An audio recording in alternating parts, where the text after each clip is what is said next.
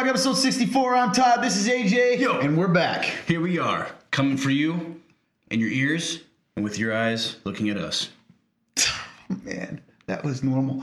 So we're excited to be here with you guys and ready to dive right in. What is Real Talk? You know the drill. Up above, you'll see a link, www.theremnant.live/real-talk. Click the link, go down to submit a question, hit submit. It's going to pull up a form fillable box.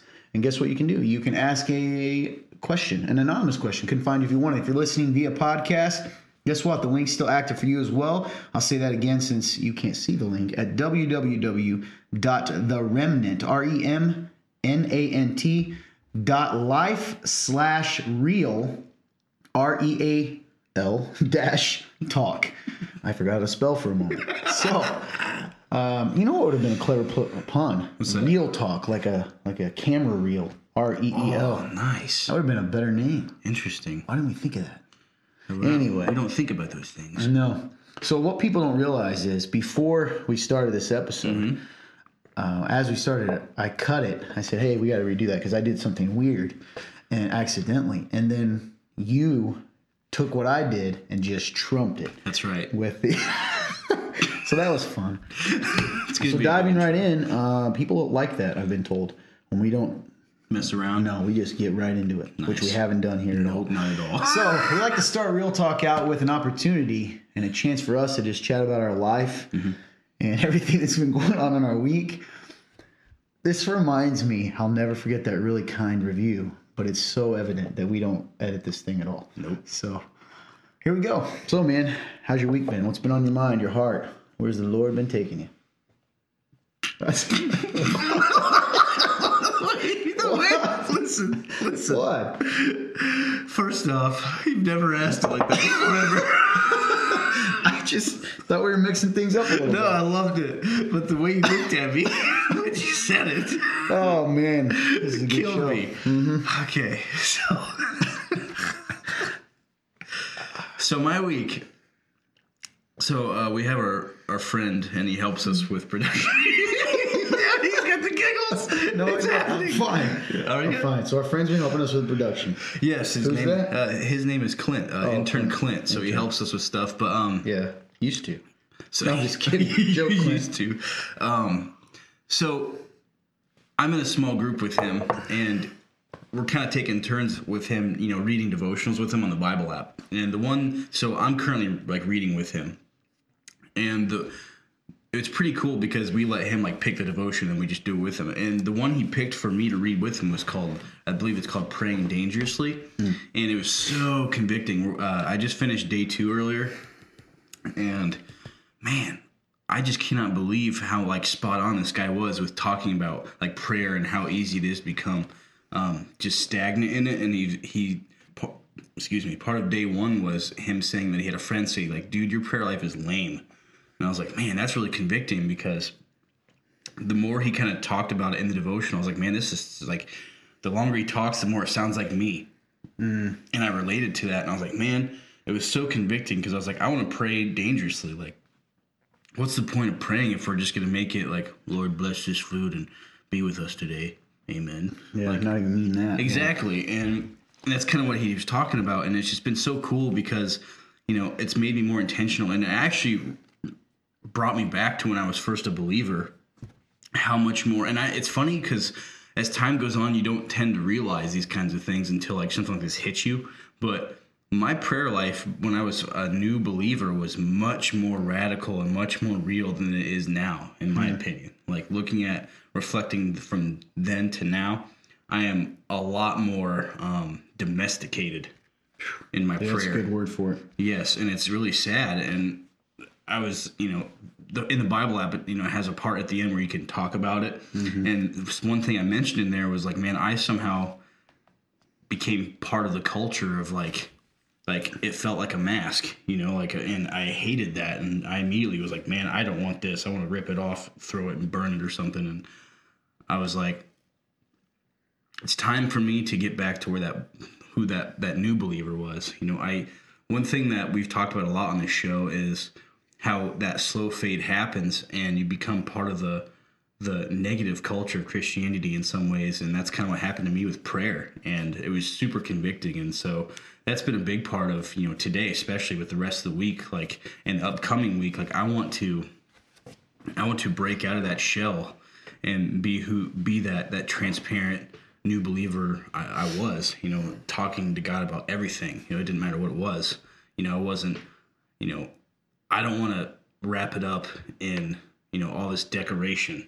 I just wanted to, and that's what's another thing he mentioned today, was talking about how like God appreciates when you're just real and just simple, real out there. Like you're not trying to make it this fancy letter. You're not trying to cover anything up with fancy wording to him, because he already knows what you're like. He already knows. So what's the point? So it was just really cool, man. Excuse me. Other than that, just getting back into the routine of life, I guess, slowly starting to turn the corner of going back to, quote, normal. So trying to figure that out. I know for me, I've kind of faced this reality of numbness that I know I've talked about on here before. So just trying to deal with that, trying to actually feel things and talk about when I feel it, or trying to process what it is that I'm feeling, because there's times where it can feel like there's so much that I don't even know what it is. So just trying to process through that. So what do you think? That was really, I like that you said domesticated. So when I have reasons for myself. What do you think, using yourself as an example, why does that happen? Like what's the change? What happened over time? So the slow fade, that describes the process, but what's the why? So I haven't thought too much on this, but a good time for it. Exactly, real talk. REEL. That would have been clever, man. So the why in it, I would say, is I think I get caught up in this idea of when you succeed in Christianity, like when you think you've beaten something, it's like that's like a level up and you can't step back. Does that make sense? Mm-hmm. So when you do that, it's like once you beat that, quote, beat that, whatever that is, that sin, or say you want to get better at something and you get better at it, it's like you feel like you can never make that mistake again. Mm-hmm. So then, even though in your own mind you inevitably know you're going to mess up or make that mistake again, you don't want to talk about it because people think you've already gotten past that. And you use that as an excuse to not talk about it then. And I think that's kind of what happens. Even with God, you mean? In some ways, yeah. I think like when you talk about being the prayer life, how does that tie into that? Because I think you're right on. I think that's a really good way to put that. Or your confession to God isn't as genuine as it used to be. Because you don't think. Is it because of that sense of like, well, I need to be past? Shame. Because I should be past this. Exactly. It's like when you get something accomplished, you feel like you can only go up, which is in some ways true, but I think we put this weird pressure on ourselves that we can't slip. There's no room to make a mistake. And I think that's where anxiety comes from. I think that's where all those negative emotions come from, and the numbness and all this, because it always goes back to perfection, trying to be perfect, and it's not. So instead of knowing we're not perfect in our hearts, truly we know that. I know you guys know that. But we try to make it like so many people have noticed over the years and throughout history of Christianity, people try to make that perfection look like it on the outside. But knowing on the inside, so we numb ourselves to that, so that maybe part of us can actually believe that we're perfect on the outside. So then how does that tie in with the idea of praying dangerously in other areas, not just confession? Mm-hmm. What do you think? I'm not saying you're wrong. I'm just exploring in your mind, because I 100%, let me stop by just saying, sure, 100% agree with you. That's convicting. Like I even say that. One of the things I've learned in my own life is God does answer prayer. And when I have went through periods of my life where I stopped praying dangerously because I'm afraid of him answering. And because partly I don't trust his character. Sometimes I feel like when I pray something, I feel like God has a choice to do it in a way that doesn't hurt me or a way that hurts me. And I think I buy into the lie that he's always going to choose the way that hurts me terribly. Does that make sense? Yeah. In a subtle way, it's like I mistrust the character of God even in my prayer. I don't doubt that he'll answer, but I always think he'll do it in pain, which is such a weird thing and kind of a twisted theology. But anyway, I was just curious, like how that plays into your mind. That helps me a lot, the way you answered that. I like that because that kind of get my wheels turning more. I think that when it comes to how that affects me in my prayer life, I think it's not. I get this pressure. Like I put this pressure on myself to not ever make that mistake again. So I'm trying to figure out how to word it better. Yeah, man. And maybe that's it's not, it's something else to show people. Sometimes you don't have the answer in the moment. I do think, regardless, I think a lot of people are going to empathize or understand that feeling, because I do, even as you said it. I don't pray. I go through periods of it. When I was it's such an odd thing. When I had nothing, I prayed more dangerously. And the more I had, the more I prayed safely. Which is so weird. Right? And that's sad. And I feel the same way. Yeah, and I think it's because I don't know. Is it because when you have nothing to lose, you're willing to go farther, do crazier things because the cost isn't as much? Maybe. And versus when you have more, the cost is more? It kind of reminds me of like the rich man, Yeah. I think there's definitely fear that comes into play for me personally. I'm definitely fearful. And I think you're right. I think I'm fearful of the journey he's going to put me on. I think I'm fearful of making a mistake and then God knowing that, I think God's going to go, I'm disappointed. Like, I thought you were past this, or I thought you were farther along so I could put more on you, or I could send you somewhere, but I can't because you're still stuck here. That's really good, or weird that you said that, because right before we went on, I told you that sometimes I had this thought of, like, if I were to live the gospel, preach the gospel even more as radically as I read it, it would sound crazy to people. Because I think, here's the weird thing, and this is the mystery of it, because I have those thoughts too, we all do. But here's the thing, when God saved you, did he not know what you were going to do later? He did. Like, did he not know every mistake you were still going to make? And that's the weird part that people don't want to accept. And so that idea, which I wrestle with too, is like, he's disappointed. He's not going to, I don't know if you ever feel this way. It's like, he's leading me to this door, and if I mess up, he's like, well, you can't go in the door now. Yes. But here's the weird thing. What does that say about my view of God? My view of God says he doesn't know the future. Because if he knew the future and he had a plan for me, and I can alter his plan based on my decision, then that was never his plan anyway to begin with. Does that make sense? So I think those are things to wrestle through for sure, man. I empathize with that a lot, and I appreciate you even bringing this up because, I feel that way too. And I wonder, is that even scriptural? I don't know. The idea of, in ministry, you hear disqualified. He's disqualified from ministry. That doesn't make any sense to me. Yeah, I don't know, man. Disqualification seems to only come about through a lack of repentance, to me, is what I see. That makes sense. People always point to the Old Testament and say, well, God, David, we just talked about this Sunday. He's the one they use all the time. Well, God, David was not allowed to build the temple because of his sin. So what they're saying, whether they admit it or not, is they're implying that God had a plan, and the plan was that David was going to get to have something nice. And then David messed up, and then God said, now you can't have your gift, your prize. Well, here's the weird thing. I have to believe that it was never the intention or plan of God for David to build that temple to begin with. Because if it was, then God's plan can be altered by man. And that's not Does that true. make sense? Yep. So, yeah, I think it was God used. Now, that doesn't mean that God wanted David to sin, but he allowed it for a greater purpose, both for David and for humanity. Right. For instance, does that make sense? No, absolutely. I think, but it's hard to fathom that. Oh, definitely. And I think a big thing about freedom, I was kind of processing through this, is I think we have such a skewed view of what freedom really is. Oh man, you were right on. I talked about it before we went on. And I think that's why we struggle so much to feel that freedom of what, God gives us and what he gifted to us, because we don't. Because for freedom, I think a lot of the time when we think of freedom, if you were to ask, say you were to, just go do a survey of, 100 Christians throughout, the U.S., whatever, and you were to ask them, like, what do you think true freedom is? I feel like they would be confused because so often I think we think it's like, oh, we get to do whatever we want and all this stuff. But at the end of the day, like it's weird because I think we think that, but we know that's not the truth, but we can't find an in-between. And so we just don't know what to do with that.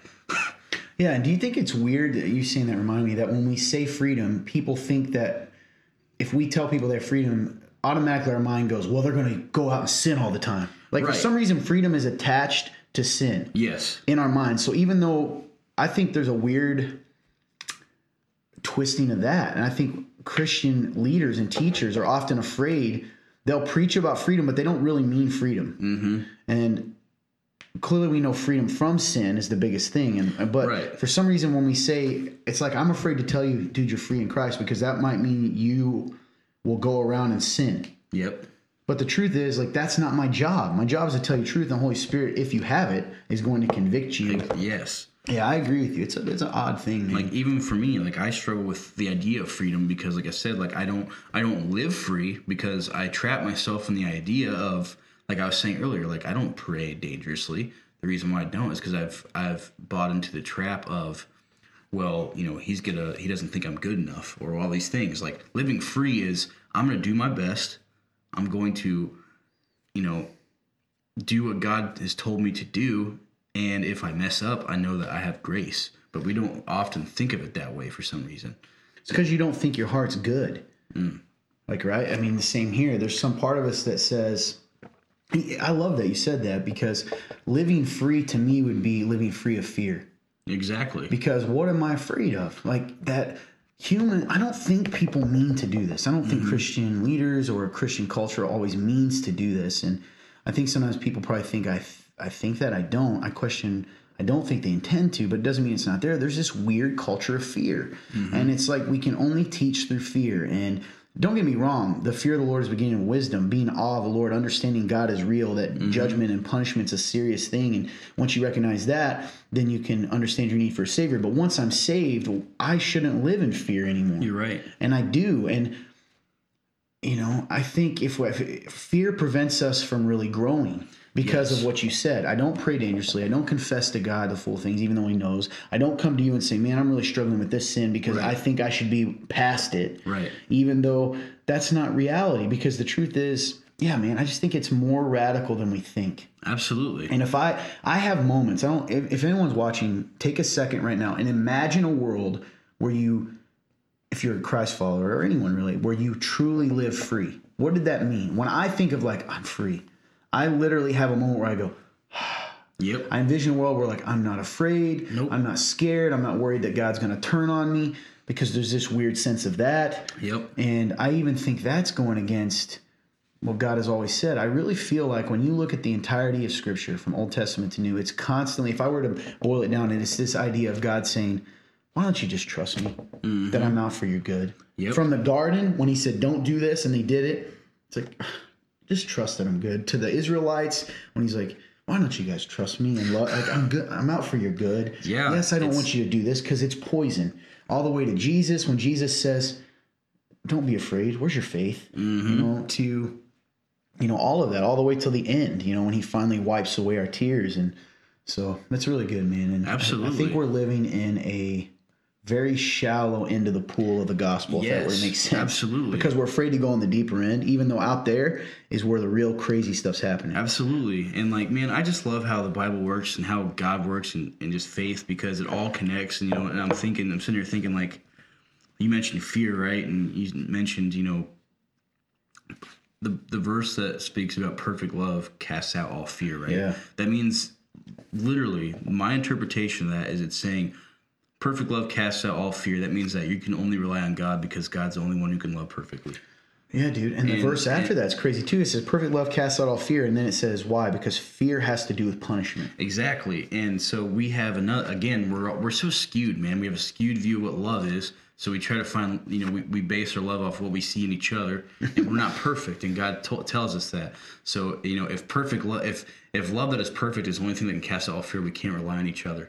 Because, well, yeah, and God is love, the Bible says. Yes. So if God is love and perfect love casts out all fear, who's perfect love? God casts out all fear. Yep. So if you're going to find perfect love, it's going to be through God. and he does love you perfectly. You just have to let him. Yeah, and you shouldn't have to live in fear. Nope. But we create that culture, and I really do believe it's because, and I talked about this in the message Sunday, it's because we're afraid of what people would do with freedom. So we don't really want them to have freedom. We want to have a taste of it, but we don't want to really, and it's because I do believe Christian leaders, pastors, all that want good for their people, and they're so afraid they're going to go crazy. Like, hey man, I can't let you know you're really free without making you a little afraid, because you're going to go out and snort cocaine and go nuts. Whatever. Yeah, man. Yeah, it's like it's very interesting. I feel like we kind of put everybody on like a leash. That's good. Sense. Yeah, man. I think I remember hearing a rap song like that where he talks about trying to put God on a leash, and the idea of like that just doesn't. I don't know. It's wild. It's good stuff though. Absolutely. And I think that's convicting to me too, as far as going back to your original topic of praying dangerously. And, I have, even in my journals and throughout the years, I've written, boy, there's a healthy respect for me when it comes from me towards God, when it comes to prayer, because I know he answers prayer and I want to be ready for it. Right. And, man, but you're right. Also, I think the other side of that is the times in my life when God's done crazy things is when I prayed crazy things and asked for it. So yeah, it's so easy to get caught up in that.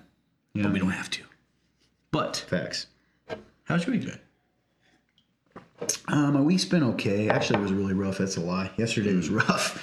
Right at the beginning of it, it was rough. It was one of those days too where I told you this last night. I worked out. I got a haircut. And then that was it. Mondays are like my day off for people to know. Like my one day off, really.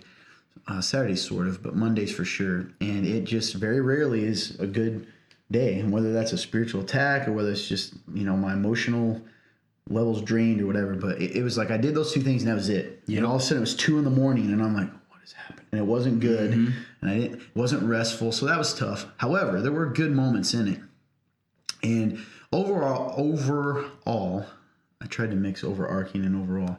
The overarching theme lately, overall, in my life is this, man, I am just, it's going to sound so silly in Christianese because people don't mean it, but a lot of times I am infatuated with Jesus lately again.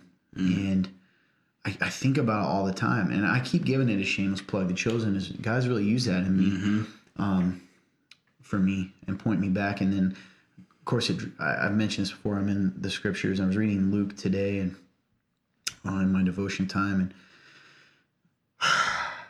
man,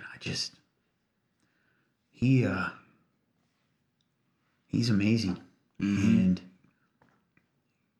sometimes I need to be reminded of what this is all about. And, when I followed Jesus, it wasn't because of church, even though that's his thing, right? It wasn't because of, it was just this idea. It's like I'm being taken back in time to that pivotal moment in my life. This guy who didn't grow up in church, had no concept of Jesus beyond creepy pictures and rich kids at school. And now I'm looking at him and he was just like, follow me.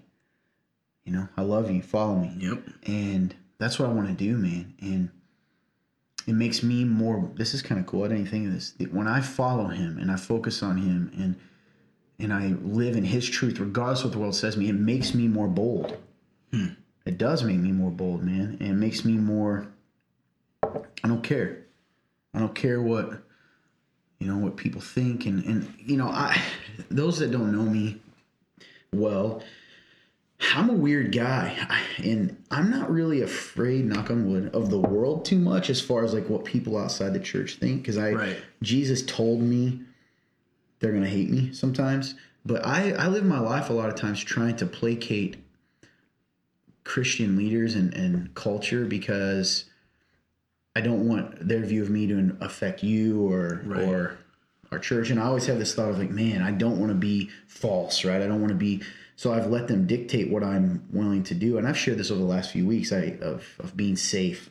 Weird, man. You're right. The Holy Spirit's all connected because it is kind of being safe. And God's sort of been like, no, we're not doing that anymore. Follow me out into these wild lands, right? Like where, where the people are. And Jesus is just so incredible, And anyone out there, I'm telling you, whether you believe or not, do yourself a favor and go read just the Gospel of John. Just pick one. I'll pick it for you. The Gospel of John, any of the Gospels, and just read Jesus' words for yourself and who he is. And I'm telling you, if you go into it open-minded, I believe this 100%. I don't care who you are, atheist, agnostic, whatever, and you go read it, you're going to see something different. Yes, you are. And you're going to feel something different. And I was thinking the other day, you never hear anyone say Jesus was not a good man. Isn't that weird? Like even atheists and stuff, they try to, when it comes to Jesus, they'll say, well, he's a good teacher and he's a good moral person. Yeah. And maybe why is that? Because yes, they hate Christianity a lot of times, and culture will mock Jesus. We've talked about that. They won't mock Muhammad or Buddha on Family Guy, but they'll mock Jesus all day long. Mm-hmm. So that tells you he's different. But man, I think it's because people know, right? Like when you meet Jesus, that's right. You just know. I love that, man. So I love that. That's where I'm at lately. Is just.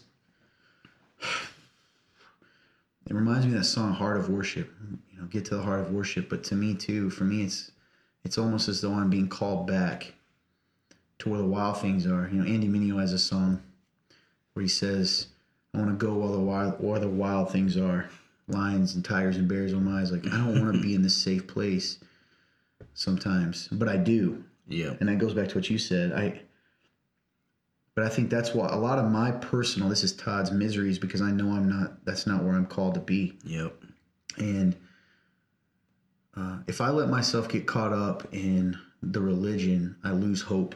But if I get caught up in Jesus, that's my life is, I don't know, man. It makes me less afraid. It makes me more comforted. It makes me remember who I am and who God is. Does that make sense? Yes. A lot of people, brother, I don't know, man.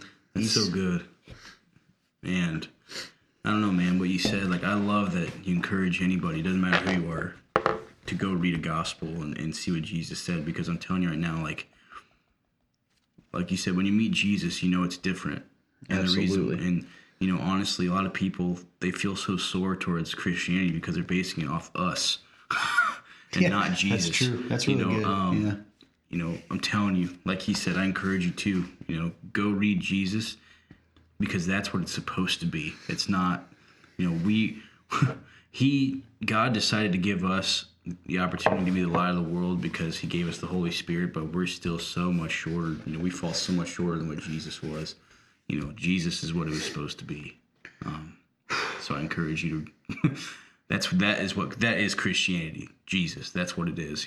If you're basing your opinion off what us are like, it probably isn't going to make sense. It probably is going to seem hypocritical. But that's why grace is so beautiful. Yeah. And that's why Jesus, yes, just go read Jesus.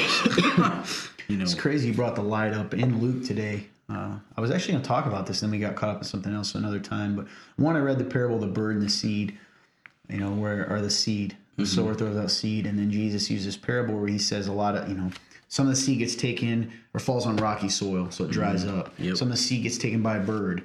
Some of the seed gets choked out by thorns. And then he says some of the seed falls on good ground, gets roots, and then produces a crop 100 times more. Yep. Right after that, he says, nobody lights a lamp and covers it or puts it under a bed, but they put it up for everyone to see.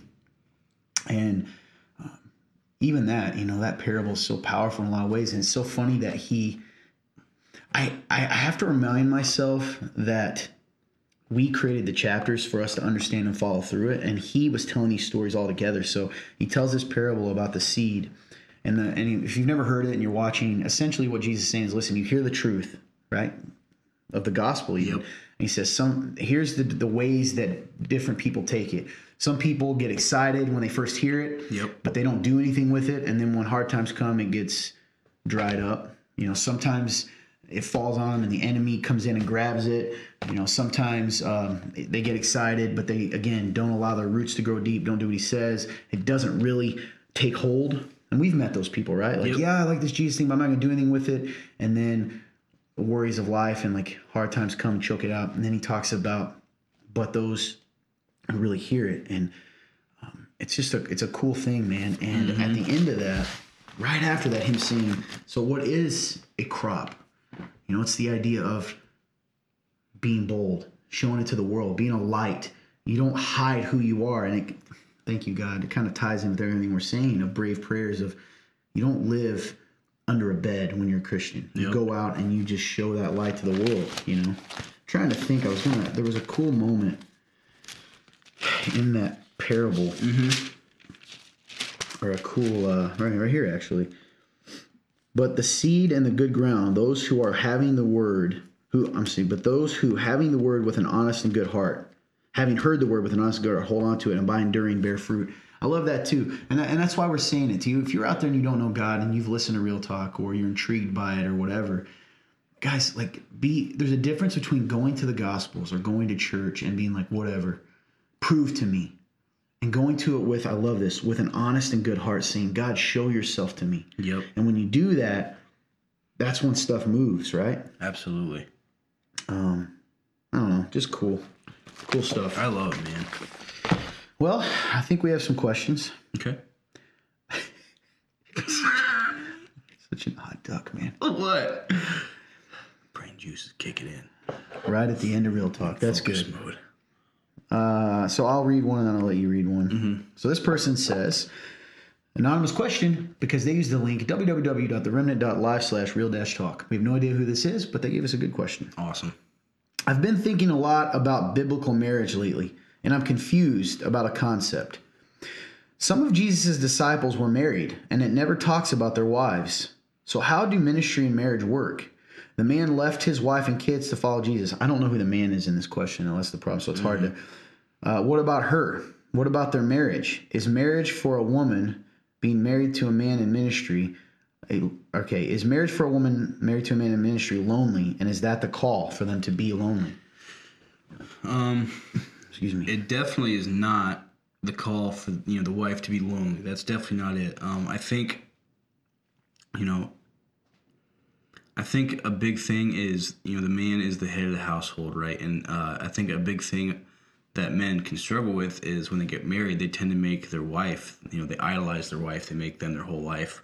And in a life of ministry like this, they're focused on God, and the woman is supposed to come alongside the man to be along with this, come along with this, for this adventure. Yeah.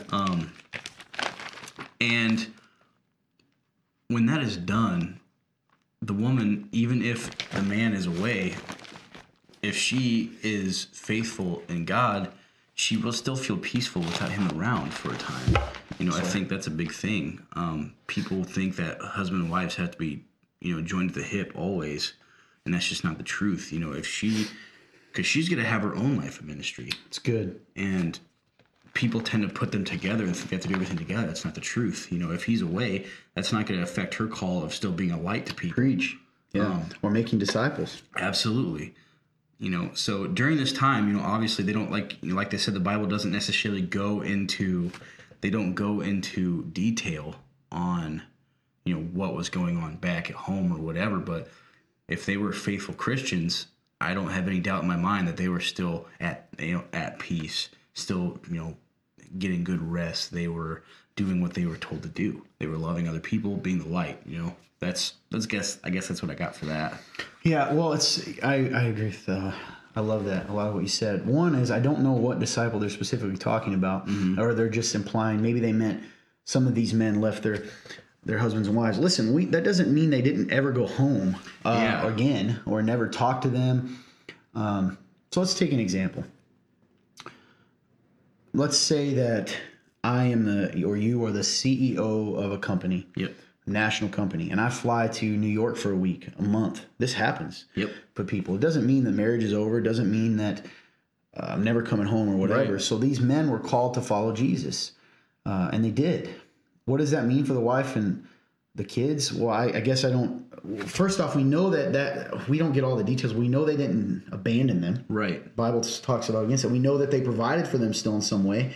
Why do I know that? Because the Bible talks about if a person doesn't provide for his family, they're worse than an unbeliever. Yep. In whatever way that means, providing. Because I've in the past we've had people say, "Well, what if you're disabled?" That's not what we're saying. We're talking about the choice to not provide for your family.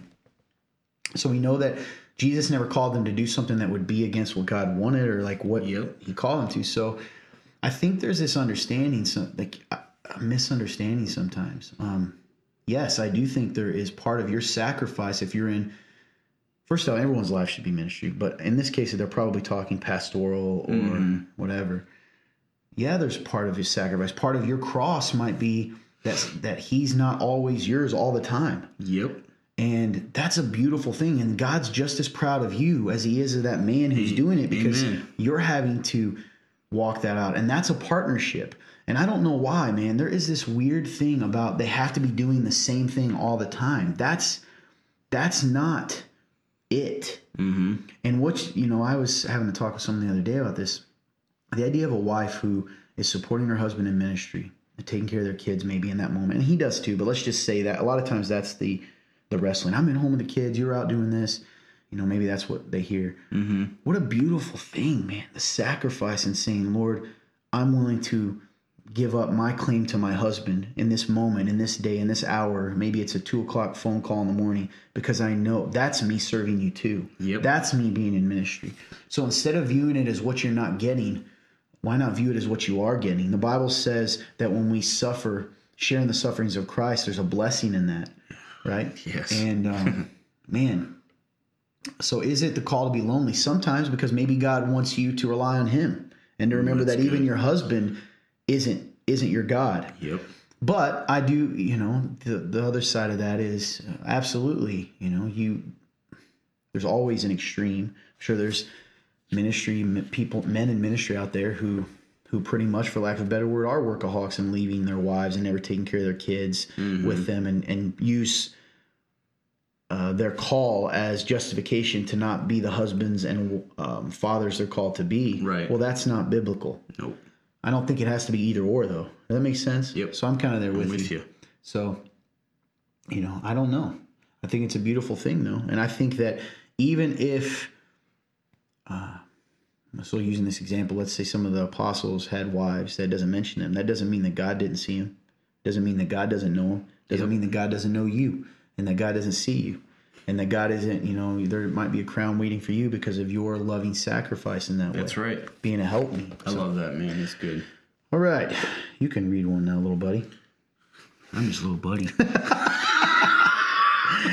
All right. It's the last one here. Okay. All right. So, last question of the day. It says, this is random. Do you think that the church is so fearful of sexual sin that relationships between men and women are awkward? From being outside of the church, it seems odd. Isn't the church a family, brothers and sisters? It seems sometimes like there's plenty of fear of sin, and that there's more prevalent, and that's more prevalent than fear of the Lord that brings wisdom. Proverbs 9:10. Thoughts? So real quick, just because anytime one does this, I want to read it. Yeah. Proverbs 9:10 they brought up is, the fear of the Lord is the beginning of wisdom, and the knowledge of the Holy One is understanding. Do you think? Yeah, I do. I've had this thought before. Mm-hmm. And I've actually thought about it from the way the world looks at it on the outside. Absolutely. We kind of make it seem like, once again, we are wild animals. And if we got to keep ourselves away from the opposite sex, because if you put us in the same room, we're just going to attack each other. We should go for it. I do think it's funny that you brought up the fear of the Lord is the beginning of wisdom. I do think there is wisdom in not putting yourself in situations that could tempt you. Sure. However, that shouldn't trump the fact that we are called to be in community and relationship with each other, and that the Bible says to treat each other as brothers and sisters. And so, do I think that sometimes the fear of that can make relationships awkward? Absolutely. Yes. You've been around. We've experienced that in our own life. Oh, yeah. For a long time, sometimes it's hard. It's like, okay, we don't talk to this person. Well, then they're upset we're not friends with them. But then we're friends with them, and then they act weird. And it's just, it's hard to juggle that. Mm-hmm. It's a weird balance, man. And I think it just goes back to overall that, I don't know. I guess I don't know what the question is. Do I think that sometimes we let fear hinder our ability to be friends with sisters in Christ? Yes. Brothers in Christ. Absolutely. Does that hinder the church sometimes? Probably. Do I think that means that we shouldn't put up any boundaries at all? No, I don't think that. So it is weird where to put the line. I don't think we should be afraid of it. No. Here's the thing, man. This all boils back down to the individual and their relationship with God. Right. Because let's say I'm in a room. Joseph's a great example, the story of Joseph. Mm-hmm. Joseph was in a room. The wife of his master tried to make a move on him. Yep. He could have given in. Instead, he ran off. It didn't happen. So even though it sort of depends on your own, I don't know, walk too, as far as like if I don't have to be afraid of that if I know where I'm at and I'm doing the right thing, but it doesn't mean that I should put myself in situations that could tempt me. So that is a weird gray line. Definitely a weird line. I think that, I think what you said was really good. Like, it just, depends on where you're at in your faith, man, where you're, in your walk. Like, but even that's kind of a dangerous thing to say, because then we might go, well, I'm never there. I'm never at a place where I can be safe.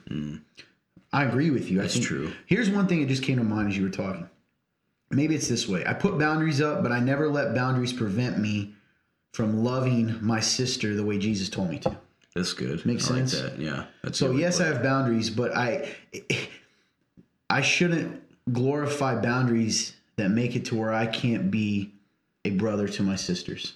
Does that make sense? Mm-hmm. Yes. Maybe that's a line. Maybe that's a place it should be. At the end of the day, I don't think it's going to look perfect because we're not in a perfect world anymore. That's true. And,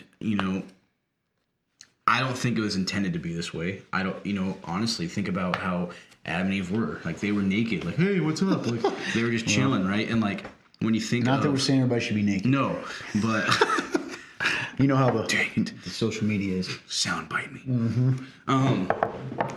So, when I think of that relationship, like, it was just so pure, right? Like, they were just living life together.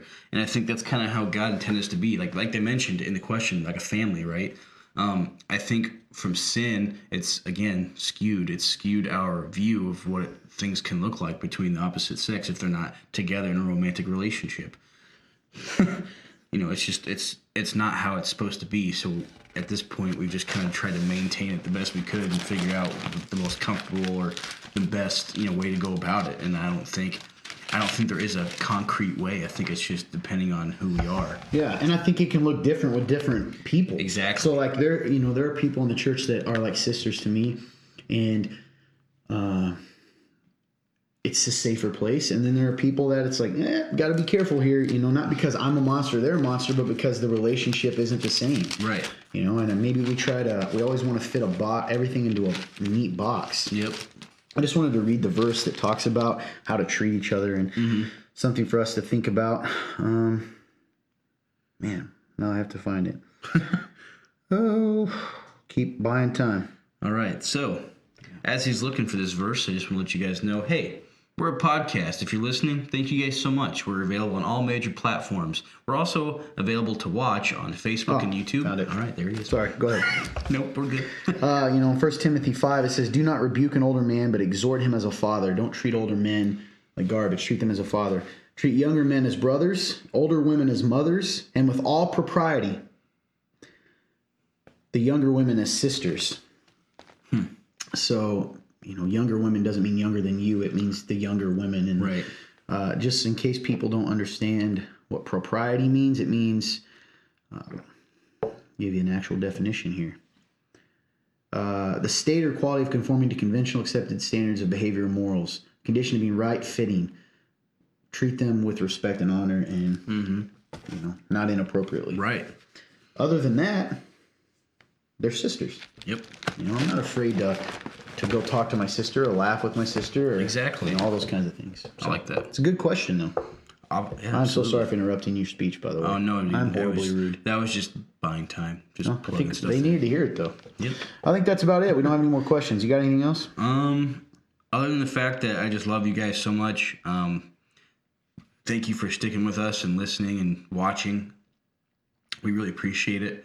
Leave a comment if you thought something was interesting or you have any other questions, or like we've mentioned, if you have something you want to ask us that you don't want to put out there publicly and you want to do it anonymously, you can at www.theremnant.life/real-talk. Other than that, I think that's everything I have. Appreciate you guys so much. Yeah, I'm with him. I appreciate you guys. Love you. Man, thank you for giving us the opportunity and platform to grow individually and talk about God and wrestle through these things and chop it up. But also, just your support of this ministry has really been a blessing to us. And it really does impact people. Oh, yeah. So even if it's impacted you, also know that through your watching and sharing and commenting and supporting, that you're also impacting other people. That's and right. we get to see that. So thank you so much. I think you already mentioned the podcast, right? Yep. So if you're on the podcast and you're annoyed by the likes, I think we're getting better. We'll get better We're and better. slowly getting better. Let's see. The only other thing, I haven't done this before, but I think there's something to encourage you guys a little bit. Go check out, we had a message come out this weekend called The Broken Cart. Is that what it's called? A Broken Cart? Yeah, Broken Go check Cart. that out and be hopefully encouraging, you know, that if you've made mistakes in your life or things have happened, sometimes the world, sometimes even the church can make you feel like you're ruined, you're over, you're broken, that you don't have, that God doesn't have good plans for you still. That's not true. Other than that, if you haven't liked our page, you give them that speech. I was zoned out. If you haven't liked our page, go like it, follow the Remnant Church. That really helps us out. The more people that like it, the more people it reaches. That's right. That's pretty much it. And guys, we really do read your comments below. And I think that's about it. Yep. If you're listening from the podcast, again, you can drop topics, comments, concerns, all that stuff through the link as well. And we would love to start getting some podcast people Oh, yeah. contributing. I love that. All right. Well, we hope you guys have a great day. We love you. We appreciate you. And God bless you.